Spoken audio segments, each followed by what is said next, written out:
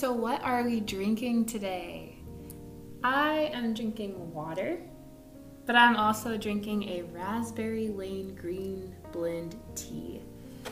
I'm reading the bag. It says, Raspberry Lane combines the grassy notes of a Chinese green tea with sweet and tart raspberries to create a cup reminiscent of summer days. Rich in vitamin C and antioxidants, this tea is the perfect combo to support your immune system year-round. And it is really good. It is really too. And I know I'm saying that a lot for a lot of these teas, but it is true. They are really too. So go ahead and get you some raspberry tea. I like to add lemon and ginger to mine. My mom, I think I've said this before, but she likes to put actual raspberries in there with the raspberry tea, and it tastes even better. This Full Cup episode, I want to talk about how movies and TV have an effect on how us as Black people are seen by the rest of the world. You've probably heard of conversations discussing representation of Black women in film and media, especially as it pertains to light skins versus dark skins. What society pushes through film and media is set as a standard for how us as a general population sees things. Such as the beauty standard, certain looks, features are usually set as a standard based on who has money or based on who is seen in paintings, which are generally those who have money, and in modern days, those who are seen in film and TV and in other media outlets. It's also important to discuss how views and political agendas were spread and are still spread through comic strips and other media outlets. As far as Black people, we've already seen how detrimental media can be to stereotypes and our overall progression to equality and equity, one of the most famous being the silent film Birth of a Nation. I will be reading from my history degree capstone essay titled Impact of Birth of a Nation. In 1915, a silent epic drama film directed and written by D.W. Griffith loudly shocked the United States. Birth of a Nation tells a fictionalized story of consequences that the North must face after winning the Civil War against the South. In the film, after the Union's victory, the South faces oppression under Black supremacy. Because of this, Ben Cameron, a soldier who had served in the Confederate Army, rises as a hero and founds the Ku Klux Klan to take back their South from Negroes drunken with whiskey and power. The movie depicts a struggle between good and evil, Black and white during the Reconstruction era, which heavily impacted the Progressive era with its production and release. David Wark Griffith was born in 1875 near Louisville, Kentucky, in a poor working-class family to a former colonel in the Confederacy and member of the Ku Klux Klan. Fascinated with theater at a young age, Griffith went on to sell his first play in 1907. In 1908, Griffith became a director, and up to 1913, he had made around 500 films. Griffith had become a talented filmmaker, experimenting and toying with different frame shots and lighting to convey emotions the audience could sense through silent films. Griffith was influenced by the Bible and poets Edgar Allan Poe and Charles Dickens, and drew from themes dealing with social injustice and moral hypocrisy. In 1915, Griffith had gone on to produce one of the most important films ever made and his most popular silent film, 3-hour-long Birth of a Nation. His inspiration was drawn from the best-selling novel The Klansman by Thomas Dixon. The Klansman by Thomas Dixon was the second installment in his trilogy of Reconstruction novels.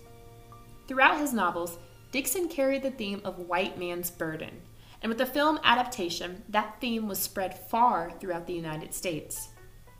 After Birth of a Nation was released, Dixon encouraged then-President Woodrow Wilson, who was a college friend, and his cabinet to view the movie.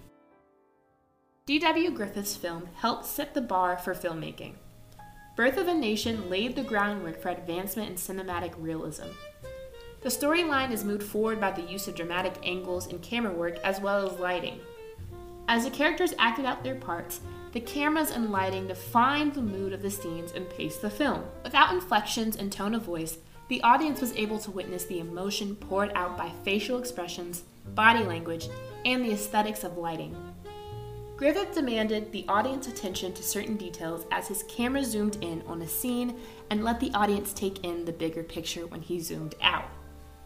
In Griffith's Birth of a Nation, many of the techniques and features used are now considered standard for films.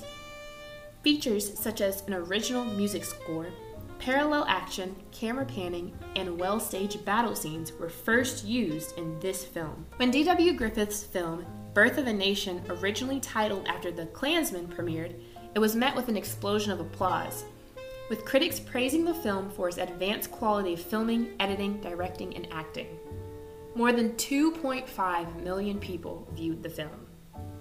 Fans of the production included President Woodrow Wilson, who commented that it is like history written with lightning, and my only regret is that it is all so terribly true. The film, set during the Reconstruction era, reenacted Lincoln's assassination, an actual event. With Griffith cleverly combining reality and fantasy, the public believed the movie to be historically accurate instead of seeing it as historical fiction. By tapping into shared fears and fantasies of African American progression, Griffith perpetuated a history that many people accepted as factual. Griffith claimed that through film, the viewer is present at the making of history. However, the picture was also criticized by its apparent glorification of the Ku Klux Klan and the degradation of African Americans. Due to riots and rallies at the film's openings in Los Angeles, Boston, and New York City, protesters had successfully stopped the film from being shown in Kansas and Ohio. And with the help of the newly found National Association for the Advancement of Colored People, or NAACP, some screenings agreed to alter or cut some insensitive scenes. Though critics pointed at the negrophobia displayed throughout the picture, some fans sought to downplay the racist content in lieu of other qualities the film had, such as the filmmaking and acting. Others chose to excuse the film by blaming the racism on Thomas Dixon's novel while defending Griffith's character. As a response to Griffith's picture, some filmmakers released their own films, such as The Birth of a Race, released in 1919, The Homesteader, released in 1919, and the more popular Within Our Gates, released in 1920, to counter the message in Birth of a Nation. At the time of the film's release, the United States was more than 10 years into the Progressive Era. This was a period of political reformation and social activism.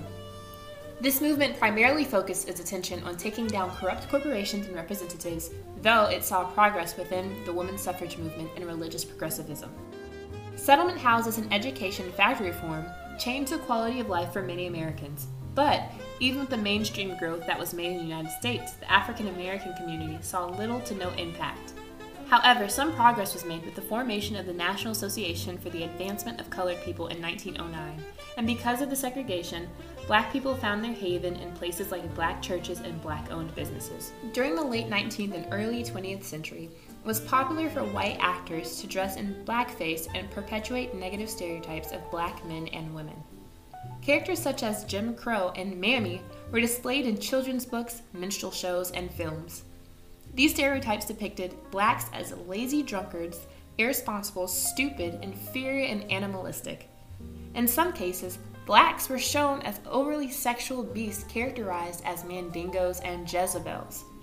Another stereotype was an Uncle Tom. The term, deriving from the novel Uncle Tom's Cabin, described a Black person who was eager and supportive of the advancement of whites and content with his place as inferior. D.W. Griffith played into the aforementioned stereotypes and incorporated white actors using blackface. The Mandingo stereotype was applied in 2 scenes when Black characters were attempting to rape white women. In a congressional meeting scene, Black men were seen lounging around with their feet on the tables, eating fried chicken and acting unprofessionally. These men were unruly and power-hungry. Griffith displayed these characters so convincingly that some people in the audience would feel their superiority was threatened and thus needed to re-establish the Ku Klux Klan to preserve their way of life.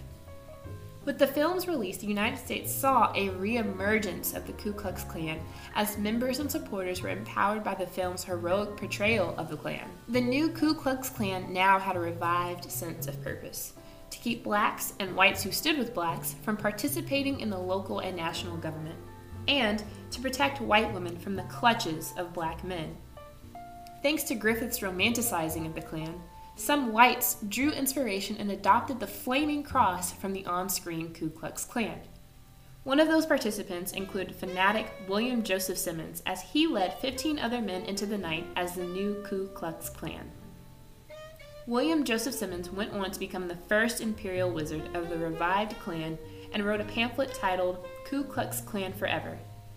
In his pamphlet, William Joseph Simmons wrote, "The purpose of the modern Ku Klux Klan is to inculcate the sacred principles and noble ideas of chivalry, the development of character, the protection of the home and chastity of womanhood, the exemplification of a pure and practical patriotism toward our glorious country, the preservation of American ideals and institutions, and the maintenance of white supremacy." In D.W. Griffith's film Birth of a Nation, quote-unquote black characters were portrayed in two main ways.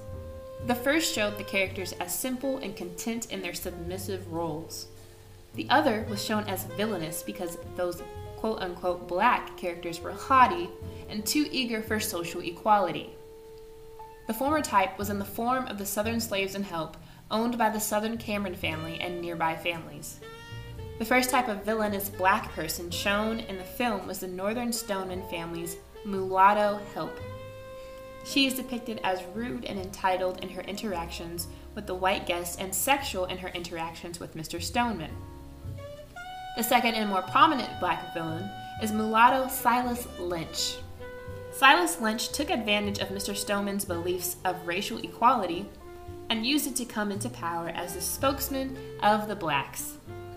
Not only did Lynch attempt to become socially equal to his white counterparts, but Lynch's intentions are also later revealed to be corrupt and greedy. Griffith's film portrayed blacks as vile, ill-mannered, and beastly in opposition to whites. While Lynch may have been manipulative and cunning enough to have been put in power, those characters were shown to not have the intelligence to handle that power. The film appeared to suggest that the harmony in which blacks and whites lived in, because of white superiority, was disrupted due to the attempts of an equal union between the two races. The impact of Birth of a Nation's release was great, in that it affected not only those that watched, but those that it represented. However, while the film is considered very controversial, it is likely that little would have changed had the film not been released. Since Birth of a Nation is an adaptation of the novel The Klansman, it only brought an already controversial story to life.